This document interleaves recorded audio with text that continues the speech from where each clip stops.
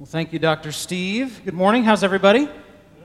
Good. Good to see you. Welcome to the Parkway Church. My name is Zach, one of the pastors here. Hope that you are doing well. If you've got a Bible, we're going to be in Romans chapter 11, starting in verse 11. Romans 11:11. And while you're turning there, I want to tell you a little story that happened recently in my home. So, as you know, we had Thanksgiving recently, a little over a week ago. And my brother was over at our house one evening. And he brought his girlfriend. Now, his girlfriend is actually from Romania. She was born in Romania. She grew up in Romania. She actually came to the U.S. on a tennis scholarship, and she was hanging out with us as well. And he said to her, he said, Gabby, do you know, that's her name, Gabby, do you know why we celebrate Thanksgiving? And she said, well, no, we don't have Thanksgiving in Romania. Would you tell me, why do you celebrate Thanksgiving? And then all of a sudden, I looked at my brother, and I realized he had put himself in a conundrum, that he had no idea about the purpose of Thanksgiving. And so he goes, well, you know, a long time ago, there were some... Do you know what a pilgrim is? They're like these people, and they have buckles on their shoes, and they came over, and they ate some food with the Indians. That was his story. That was Thanksgiving. And I looked at him, and I said, I'm not sure you know the meaning of Thanksgiving. That's like somebody coming up to you and be like, tell me the story of Christmas. Why do we celebrate Christmas? And you're like, well, a long time ago, Frosty the Snowman gave birth to baby Santa. And he teamed up with the elves to fight against the Magi, and that's why we celebrate Hanukkah. At no point in any story that I'm telling or he's telling was the purpose of Thanksgiving made clear, okay? I tell you that because in this text today, the Apostle Paul is going to give us the purpose of something. Romans 9 through 11 really has one central theme, and it's simply this, that if God has promised salvation to the Jews, and so many Jews are not saved because they're not following Jesus the Messiah, has God been unfaithful to his promise? That's really the issue going on in Romans 9 through 11. So there's been a lot of these things about Jews' hearts being hardened and God's election and these kind of things. But here in Romans 11 today, we're going to start to get to see the purpose. Why did God do it this way? Why is God hardening the hearts of the Jews for a time? Why is he letting Gentiles in? And we're going to get the purpose of this, okay? Now, there are a lot of really tricky chapters in the book of Romans. Chapter 3 is difficult because it talks about our sin and our depravity. Romans 9 is difficult because it talks about things like election and reprobation. Romans 11 is especially difficult because it's going to deal with who are the people of God. Does God have two people, Israel and the church? Does he just have one people? Who are the people of God? And there is a big debate in Romans 11 about what this looks like. What does it mean eventually in Romans 11 where it says that all Israel will be saved? What does that mean and what does it not mean? And so this is a passage that's often debated amongst Christians, amongst scholars, amongst theologians, because it's trying to answer this question. Okay, let me give you the big question. In the Old Testament, there are all these promises made to Israel. Are those promises to be fulfilled in the church, the new Israel, what Galatians 6 calls the Israel of God, or are those promises to be fulfilled in literal, national, physical Israel? If you hold the first position, you are called a covenantalist. If you hold the second position, you are called a dispensationalist, okay? Now, I am much more sympathetic to the covenantalist position. We have a blog on that. We have a theological equipping on that called Intro to Covenants, but this is a big question. Let me tell you where this is practical. When did the modern state of Israel become an actual recognized nation? Who knows the date? 1948. Okay, 1948, you got the official recreation, if you will, of the state of Israel. When was Israel a nation before that? A long time ago, like millennia. They weren't a nation for a long time, and then they were in 1948. Why? Because the United States recognized them as becoming a nation. The United States holds a lot of sway and power internationally, and so they recognize them as a nation. Why did they recognize them as a nation? One, for political purposes, but here's the interesting thing. Another one was because the vast majority of Americans, having been influenced by dispensationalism, thought that Israel had a right biblically to that land, okay? So if you don't think theology is practical, you don't think theology plays into other areas of your life, you can make or break a nation based upon your theology, okay? So what we're going to be going over today is going to seem like some random theology, some random things we're learning about the church in Israel and these kind of things, but know that whenever you're studying the Bible, it is affecting your politics, it is affecting your ethics, it's affecting your family life. Theology is inherently practical, okay? So let's pray, and then we're going to get into verse 11. Almighty God, we thank you for just your overwhelming kindness, your overwhelming grace. I ask that you would guide us as we work through this somewhat strange text, and that you would guide our thinking on these things. We thank you for your word, both your inscripturated word and your incarnated word, your Son who became flesh for our salvation while remaining God. We bless you and we ask it all in his name. Amen. Well, let's look together at verse 11. We're going to walk through this text line by line. If you're visiting with us for the first time, we typically are just pick books of the Bible and walk through them. So we've been walking through the book of Romans, and here we are in Romans 11. Let's look at verse 11. It says this: "So I ask, did they," that's the Jews living at the time of the first century, "so I ask, did they stumble in order that they might fall? By no means. Rather, through their trespass, salvation has come to the Gentiles so as to make Israel jealous." What does that mean? Let me give you a little interpretation of verse 11. Here's what verse 11 is asking. Is Israel's failure to obtain salvation permanent? No. It's temporary. Why? So that Gentiles may be saved and Israel will become jealous that these non-Jews, these Gentiles, have found God. Okay, let's break down verse 11. Look at the first part here. It says this: "Did they stumble in order that they might fall?" Here's what this means. Though the majority of Jews in the first century have rejected Christ, has Israel stumbled so far to where they are irretrievably and irrevocably damned? And what the Apostle Paul says is no. Okay? Let me give you an example. What is the difference between prison and being on death row? You know the difference? Now, don't get me wrong. They're both bad. Okay? They're both bad. Prison might seem like a great place. Yes, you get a free gym. Yes, you get to meet new and interesting friends. Yes, you get to risk infection by getting a sweet prison tattoo, whatever it is. But all in all, prison's not as much fun as you think, okay? But on the other end of the spectrum, prison is at least temporary. When you're on death row and there's no parole, it's permanent. You're both locked away for a time, but in prison, eventually you get let out, whereas if you're on death row, it ends in something that's permanent, okay? What the Apostle Paul is saying is that Israel's temporary hardening is not like death row. It's not that God's final word or final say to Israel is no more, but rather it's a temporary hardening. It's something that where they've stumbled and they're in a state of stumbling, but they have not irretrievably fallen, is what he's saying here. Okay? Look at the second part of verse 11. "Through their trespass, salvation has come to the Gentiles so as to make Israel jealous." Here's what he's saying. The Jews rejecting Christ, and Christ being offered to the Gentiles. Okay, he's going to say there are two big things that are going on here. He said, first of all, the gospel is going to all nations. The gospel is going out to Gentiles. What is a Gentile? That's not a term we use much outside of church.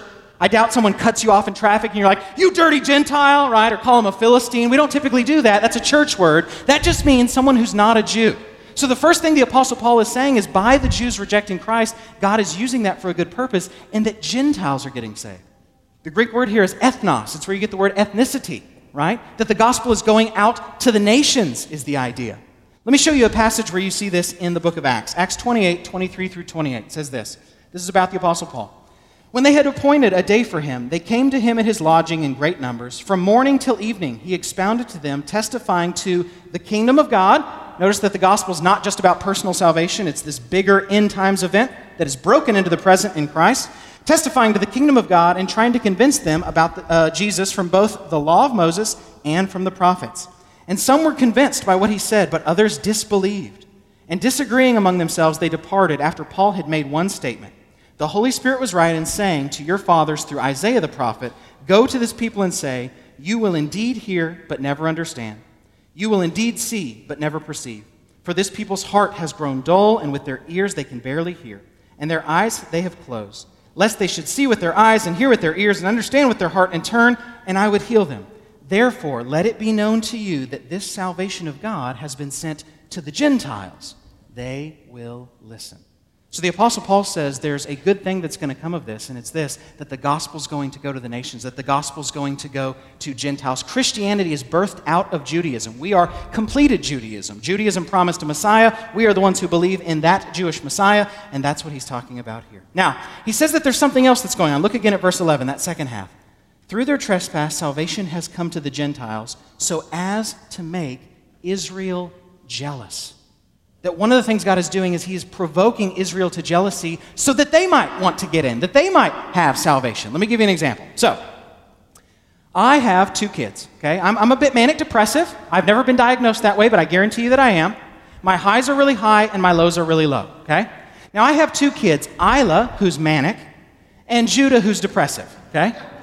Isla is so sweet and smiley and cute, and then she's not. At some point, something goes off and she becomes feisty. She's like this baby, adorable, pink little Wolverine, and when you go to get her out of her crib, you have to make sure that she hasn't taken one of her toys and whittled it into a shiv, okay?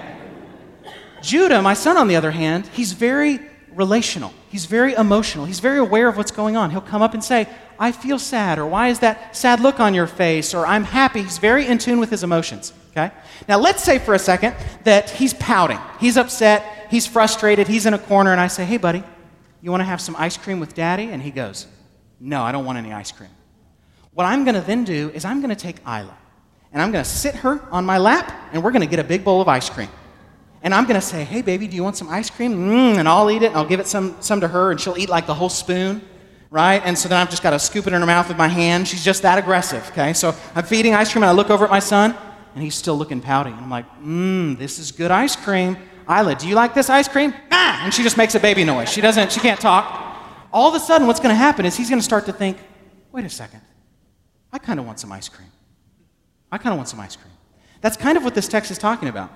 The hope is that Gentiles would get the ice cream, that they would get these blessings, they would get these good things. They're the ones getting salvation, they're the ones getting Christ, they're the ones seeing miracles, they're the ones having their sins forgiven and all these kind of things. And the hope is that Israel would see that and be provoked to jealousy. Not a bad kind of jealousy. Bad jealousy is where you want something that doesn't belong to you. But a good kind of jealousy where they might want to get in as well. There's something that's interesting about the human heart, and it's that, one, when somebody has something, we typically want it. We're naturally covetous. But there's something else to where if we really want something that somebody else has, we will act like we don't really want it. Anybody else? So I will see somebody pull up, let's say in a new sports car, okay? It's fancy, it's red, it's flashy, and here's what I'm thinking. What a waste of money. Build up your treasure in heaven. I bet that thing guzzles gas. I bet you get a bunch of tickets because it looks fast. But deep down I'm thinking, I really want that car. I wish I had that car, right? Or Tim and Carl, so 2 of our staff members. Tim is our worship minister and Carl's our family minister. They're both excellent musicians. So Tim obviously plays up here, and then Carl actually did both his master's and bachelor's degree in French horn performance. He was a professional musician. And so what they will do is they will sit down together sometimes and talk music. And so what I will do is make fun of them, right? I'll be like, you nerds, I'm going to stuff you back in a locker and take your lunch money or whatever it is. But deep down, I'm thinking, I wish I could play some musical instrument. I wish I could sing, right? When I sing, it sounds like I'm getting kidnapped by carnival people. It's not beautiful, right? And so I'm jealous. So I act like I don't want what they have, but really I do. Or they'll also play board games or whatever, like Dungeons and Dragons or Wizards and Warlocks or whatever, some sort of mythical game. And I'll make fun of them. But then I think to myself, I wish I had friends. I wish I could play a game with people that loved me. So there's something to where when there's something we really want, we downplay it and act like we don't really want it. And so you see this thing going on in the first century where these Gentiles are getting saved and there's joy and forgiveness and all of that. And the Jews are kind of like that older brother in the corner saying, I don't want any of that. I don't want any of what's going on there. Okay? Let's look at verse 12. Now, if their trespass means riches for the world, and if their failure means riches for the Gentiles, how much more will their full inclusion mean? What does verse 12 mean? Let me give you an interpretation of verse 12. If Israel's rejection of the Messiah means Gentiles get saved, think about what a blessing it will be whenever many in Israel come to salvation. Okay? So the Apostle Paul here is not saying that it's good that Israel rejected the Messiah. What he's saying, though, is God is using it for a good purpose. That, to quote one pastor, God can give a straight lick with a crooked stick. That he can hit a bullseye with a crooked arrow. That if God can use something bad for a good purpose, think about how great it will be when God uses something good for a good purpose. Okay? My dad used to say to me, I've forgotten more than you'll ever know. That doesn't mean forgetting is good. What he's saying is my intelligence is so high that I have forgotten more than you'll ever know. Or if I say to you, I could beat you at basketball even if I'm injured. And by the way, I could. That doesn't mean injury is good. It means that even if I was injured, I'm so good at basketball that I could beat you at that, okay?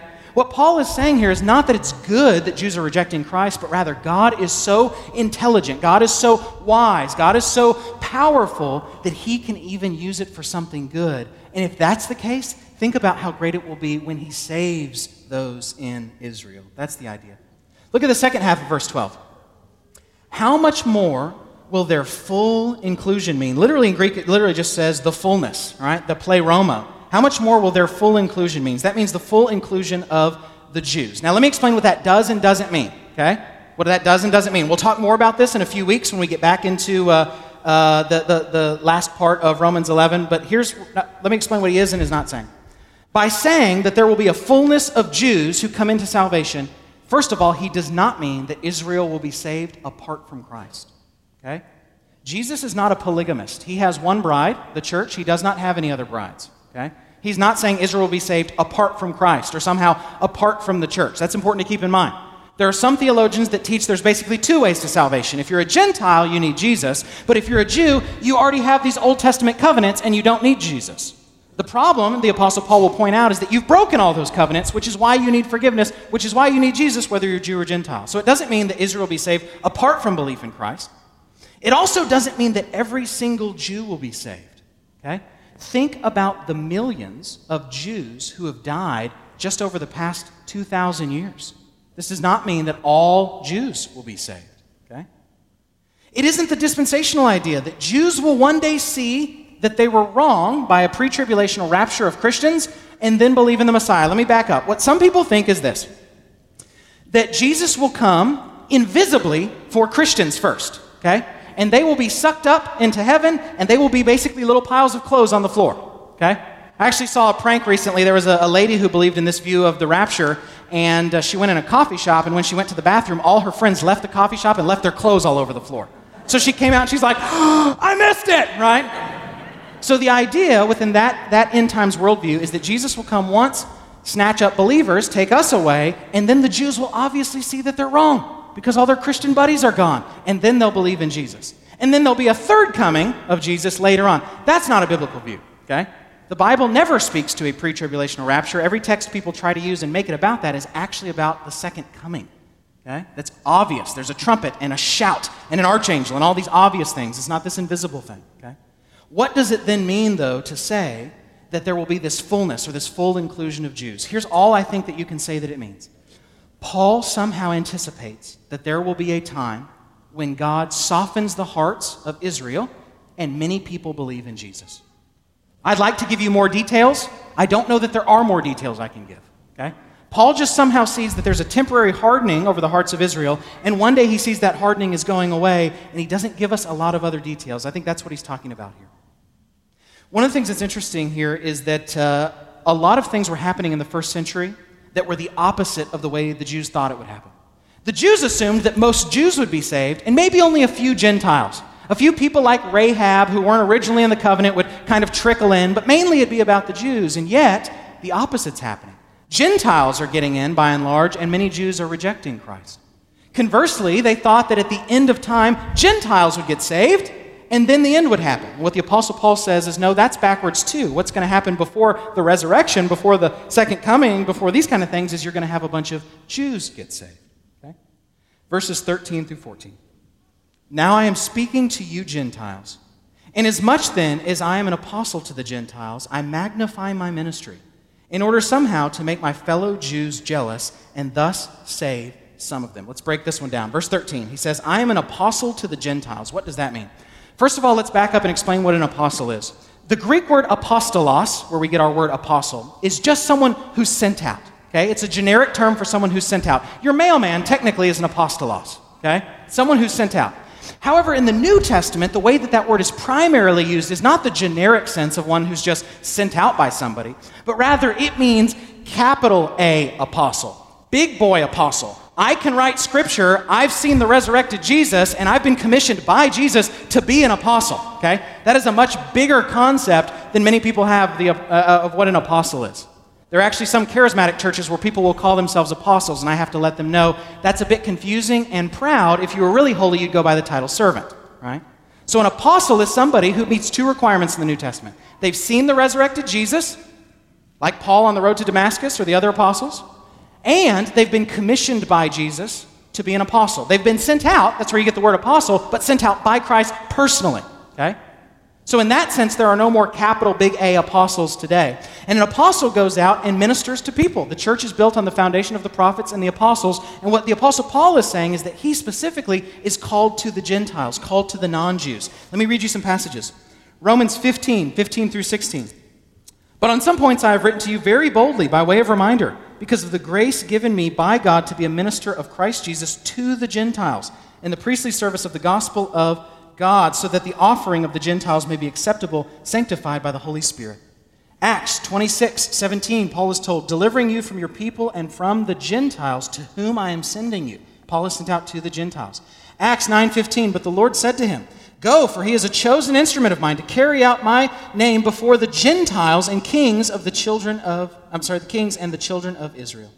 Galatians 2:7-10, on the contrary, when they saw that I had been entrusted with the gospel to the uncircumcised, that's Gentiles, just as Peter had been entrusted with the gospel to the circumcised, that's Jews, for he who worked through Peter for his apostolic ministry to the circumcised worked also through me for mine to the Gentiles. And when James and Cephas and John, who seemed to be pillars, perceived the grace that was given to me, they gave the right hand of fellowship to Barnabas and me, that we should go to the Gentiles, and they to the circumcised. Only they asked us to remember the poor, the very thing I was eager to do. So what the Apostle Paul is saying is, I've been sent out as an apostle. I speak on the authority of Christ. I can write scripture. I'm a big A apostle, and I'm specifically sent to the Gentiles. And he says, in this work, look at the next phrase there in verse 13, I magnify my ministry. I magnify my ministry. Let me explain what that does and doesn't mean. That doesn't mean Paul says, look at me, I'm awesome. Let me sign your Bible. I want to go preach at Passion Conference. I have 1 million followers on Twitter. I'm the Apostle Paul. That's not what he's saying. He's not saying, I glorify myself. What he's saying is, I'm the apostle to the Gentiles, and I work really hard at it. I do the best job that I can. I try to be as faithful as I can. I've been given the Gentiles, and so when it comes to my ministry to the Gentiles, I magnify that in the sense that I do the best job that I can. Okay? I had a professor one time say in a class to a group of those training for ministry, he said something that I thought was really good. He said, take the job seriously, but don't take yourself seriously.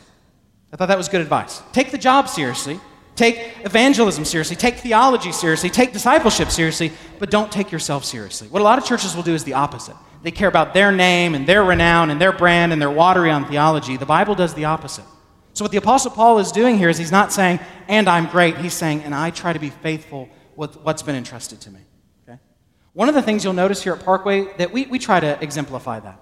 So if you talk to or see the staff and the elders interact, we are joking and laughing and playing pranks and being silly, right? Because we don't take ourselves seriously because we're not the point. Parkway's not about us. The gospel's not about us. But then immediately we can turn around and crack open our Bibles and debate some difficult point of theology because we magnify our ministry. We take the discipleship of people, the conversion of souls, these kind of things very seriously. Now look at verse 14. In order somehow to make my fellow Jews jealous and thus save some of them. Now, I just said the Apostle Paul was called primarily to the Gentiles. Here's now what he's saying. That God is using his ministry to the Gentiles with a secondary objective, with a secondary purpose, which is also to reach Jews. In the same way that the Apostle Peter is primarily called to the Jews, but he also goes to Gentiles, right, like in Acts 10. The Apostle Paul is called to the Gentiles, but God is using that ministry to the Gentiles to also affect the Jews. That there's this primary goal and there's this secondary goal. Okay? I'll give you a little illustration. When my wife was pregnant with our firstborn, my son, I had gained a little, let's call it sympathy weight. Okay? It wasn't because I was just eating Doritos and ice cream and not working out. It was really for her. That's really why I did it. Okay? I gained this sympathy weight so she wouldn't feel bad, and I had a bit of what was called a dad bod. You know what a dad bod is? It's where you can tell that someone used to work out, but they're also not afraid to crush a pizza on the weekend. Okay? So I had gained some weight when my wife was pregnant. Now, my entire adult life, have struggled a bit with anxiety. I've mentioned this. Fear, anxiety, some depression. And so what I decided to do after my son was born is I decided I would start exercising mainly to just fight the depression, to fight the anxiety. Okay? Mainly just go for a run when I felt anxious or whatever to help fight that anxiety. So, what I started doing is whenever I felt anxious, I would go for a run. Not right that moment, not like I'm in Walmart and I feel anxious and I just start jogging. But that day, later on, when I got home, I would go for a run. So my primary goal was to fight the anxiety.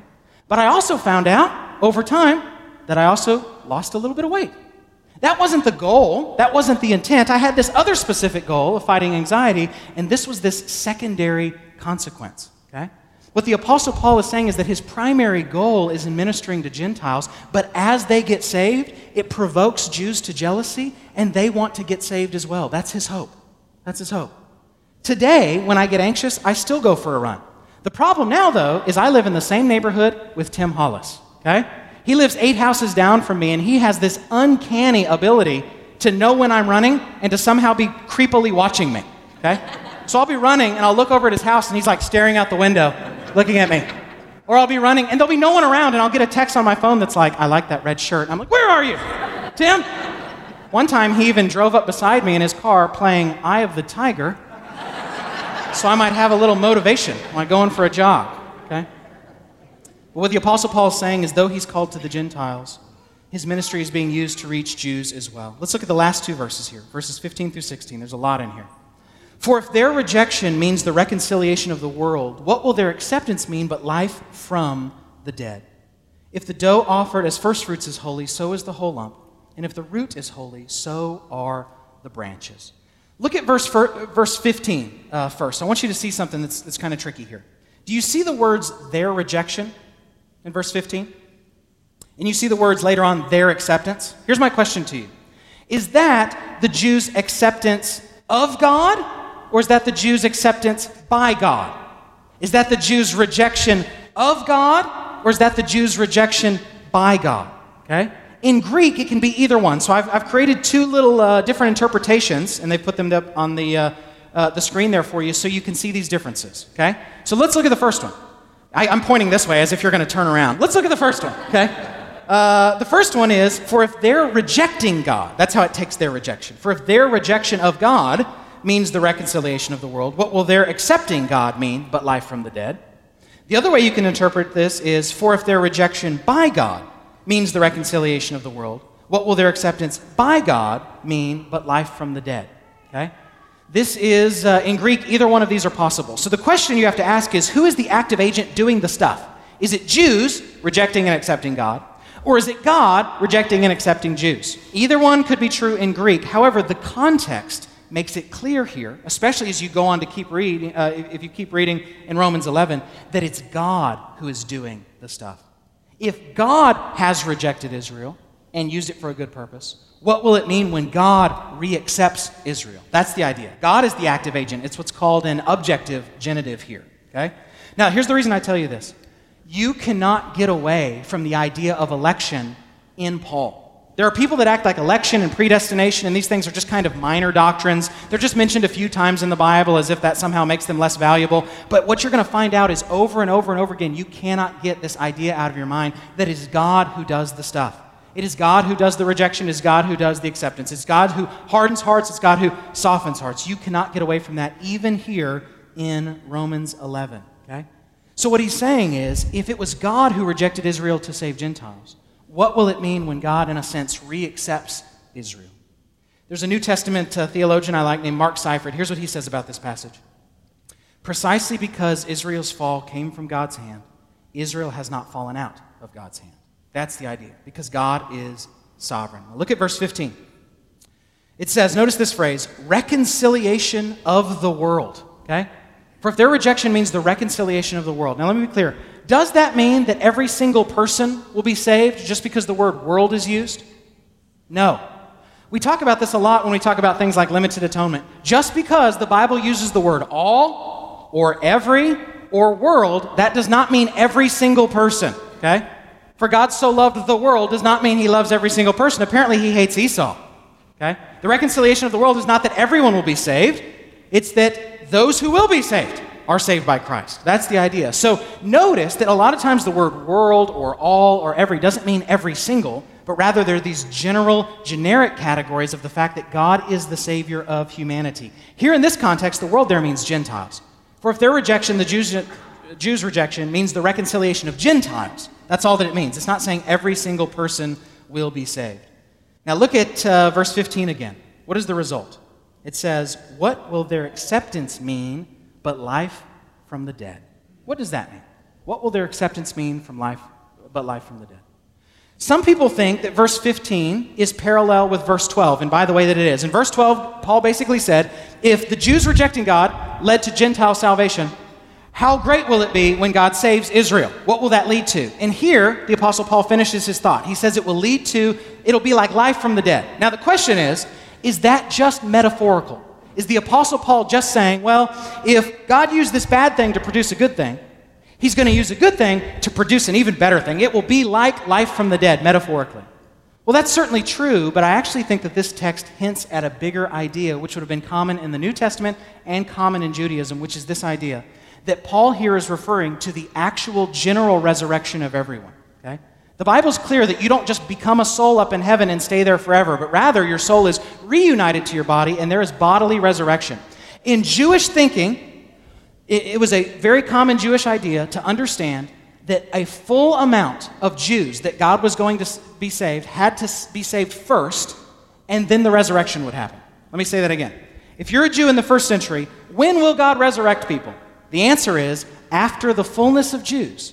After the number of Jews that God has elected is brought to salvation, then there will be resurrection. Let me show you a few passages outside of the Bible. Okay, let me be clear. Anytime I want to read these, I want to be clear. What I'm about to read to you is not in the Bible. It is not Scripture. It is not divinely authoritative. These are works of Jewish literature to help you better understand what Jews thought about, and those thoughts trickle into the New Testament, but these texts are not Scripture themselves. The first one, 4th Ezra. You guys done any devotionals out of 4th Ezra recently? 4th Ezra, 4:35 through 37. I think we're going to throw it up on the screen. Did not the souls of the righteous in their chambers ask about these matters, saying, how long are we to remain here? And when will the harvest of our reward come? And the archangel Jeremiel, you didn't know there was a Jeremiel, did you? You just thought there was just Michael and Gabriel. Well, there you go, Jeremiel, answered and said, when the number of those like yourselves is completed, for he has weighed the age in the balance, and measured the times by measure, and numbered the times by number, and he will not move or arouse them until that measure is fulfilled. 2nd Baruch 23, 4 through 5. Because when Adam sinned and death was decreed against those who should be born, then the multitude of those who should be born was numbered. And for that purpose a place was prepared where the living might dwell and the dead might be guarded. Before, therefore, the number aforesaid is fulfilled, the creature will not live again, for my spirit is the creator of life, and Sheol will receive the dead. What does all that mean? If you are a Jew in the first century, here's your concept of what happens to you when you die. When you die, your body goes into the ground. Your soul goes to a place called Sheol. You ever seen the phrase Sheol in the Old Testament? Sometimes it's translated grave. That's not a great translation. The Sheol was seen as this shadowy netherworld. Okay? Sometimes it's called the Raphaim, the shades. So the idea is that your soul goes to Sheol. Sheol is a big waiting room. Okay? The righteous go to Sheol. There's a good part of Sheol. And the unrighteous go to Sheol. There's a bad part of Sheol. And then one day, you will be bodily resurrected. I say all of that simply to say that what the Apostle Paul is saying here is, one day, there will be this influx of Jews who get saved by believing in Jesus, and that is a mark that the end has come. That is a mark that we will one day be bodily resurrected. That's what he's saying here in this passage. Okay? Let's look at verse 16.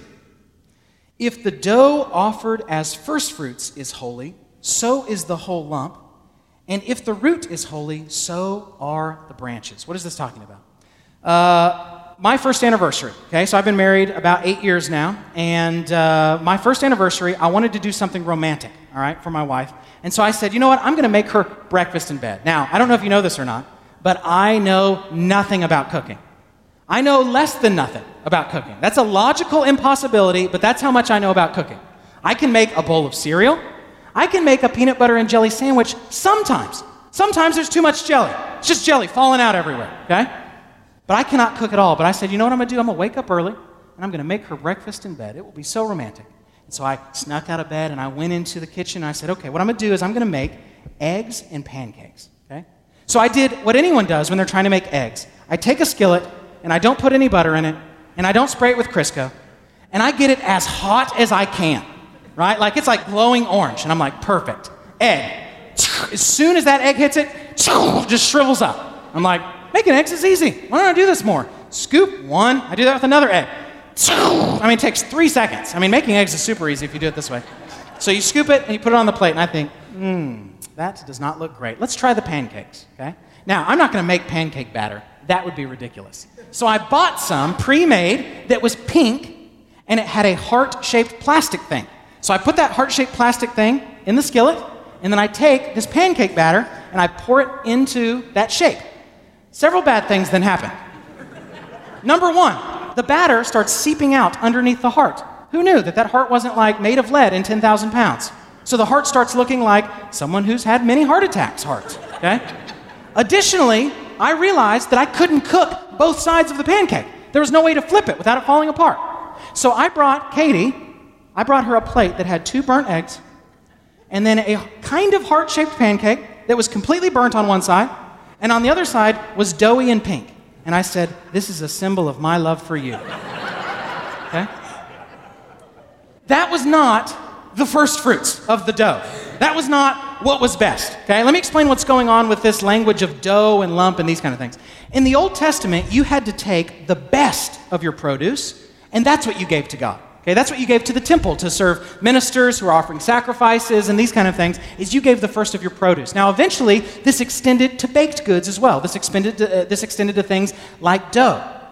When the temple was destroyed by the Romans in 70 AD, observant Jews, even to this day, sometimes when they're baking something, will pinch off a little piece of dough and throw it in the fire, as if a way to say, I'm giving this portion to God, if you want to say it that way. That's what the Apostle Paul is referencing. He's saying, in the Old Testament, you would bring first fruits to the temple, and all of it was holy. If you have a root of a plant, all the branches are holy. So I'll give you a few passages where you see this. Numbers 15, 18 through 21.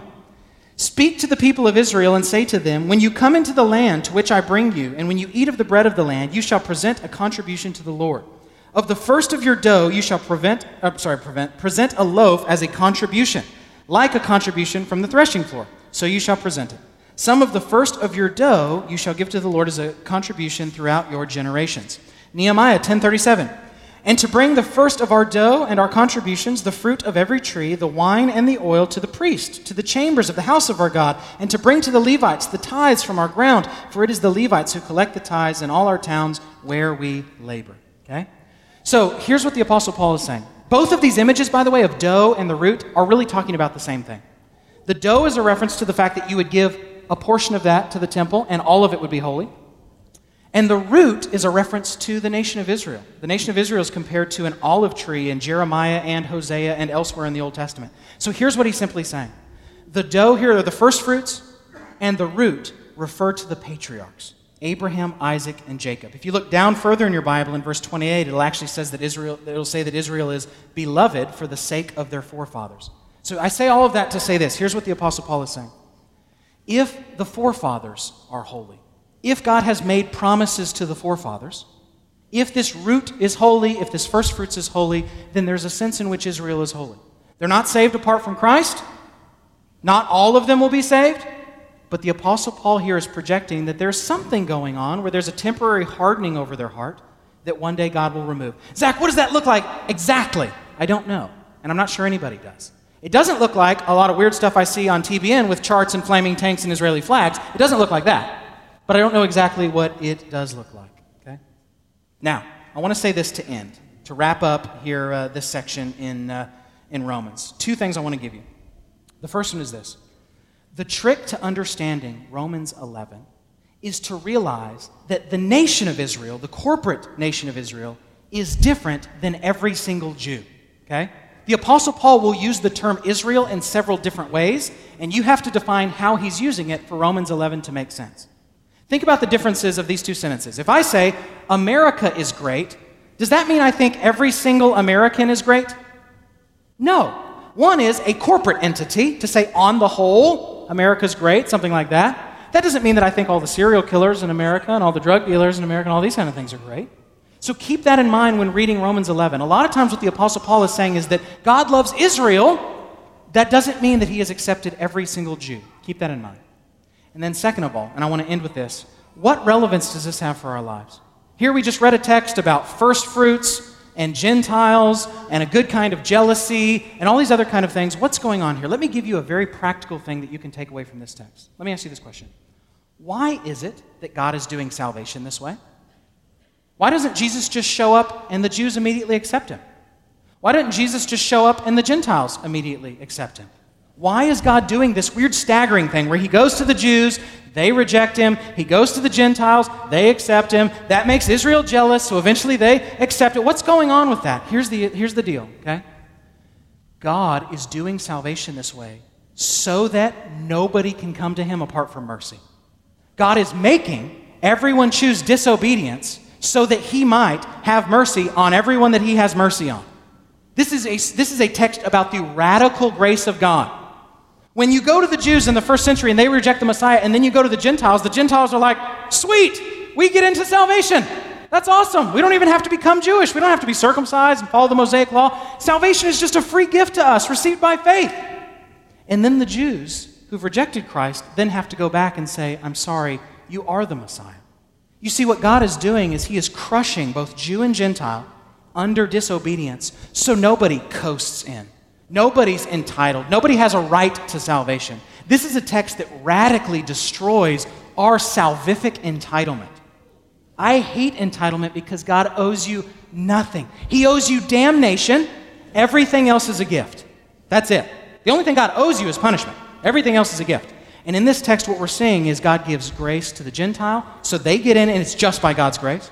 And then that means the Jews who rejected Jesus, who are under God's wrath, the only way there's salvation for them is to repent and trust in Christ. What God is doing is he is making it where there is no human merit. There is no human performance. There is no appealing to ethnicity. There is none of that. If you want salvation, here's the way you get it. You crawl before the cross of Christ as a broken sinner on your knees who only deserves condemnation, and you ask the God-man for salvation. You ask Christ to redeem you, to forgive you, to save you. You don't try to do better. You don't try harder. You don't clean yourself up. You don't do any of that. God doesn't want it like that. He wanted you to fail so he could have mercy on you.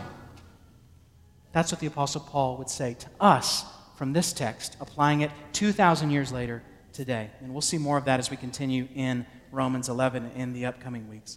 Let's pray together as those helping serve communion come forward to pass out the elements. Almighty God, we thank you for your grace and just ask that you would guide us. We thank you for this text. I confess it's kind of a weird text. It's kind of futuristic-y a little bit, but I don't really know what's going on, and I'm not really sure what you're doing with Israel. I know no one's saved apart from Christ. I know that Christ only has one bride, the church, which is made up of Jew and Gentile. I thank you that the Gentiles haven't replaced Jews, but rather Jew and Gentile are saved in Christ. That's the church. And so I thank you for this text. I pray that you would help us apply it to our heart, that we who are trying to earn your favor. I confess that that is a universal human condition. Mankind, whether we're Jew or Gentile, we just want to earn a little bit. We just want to save ourselves a little bit.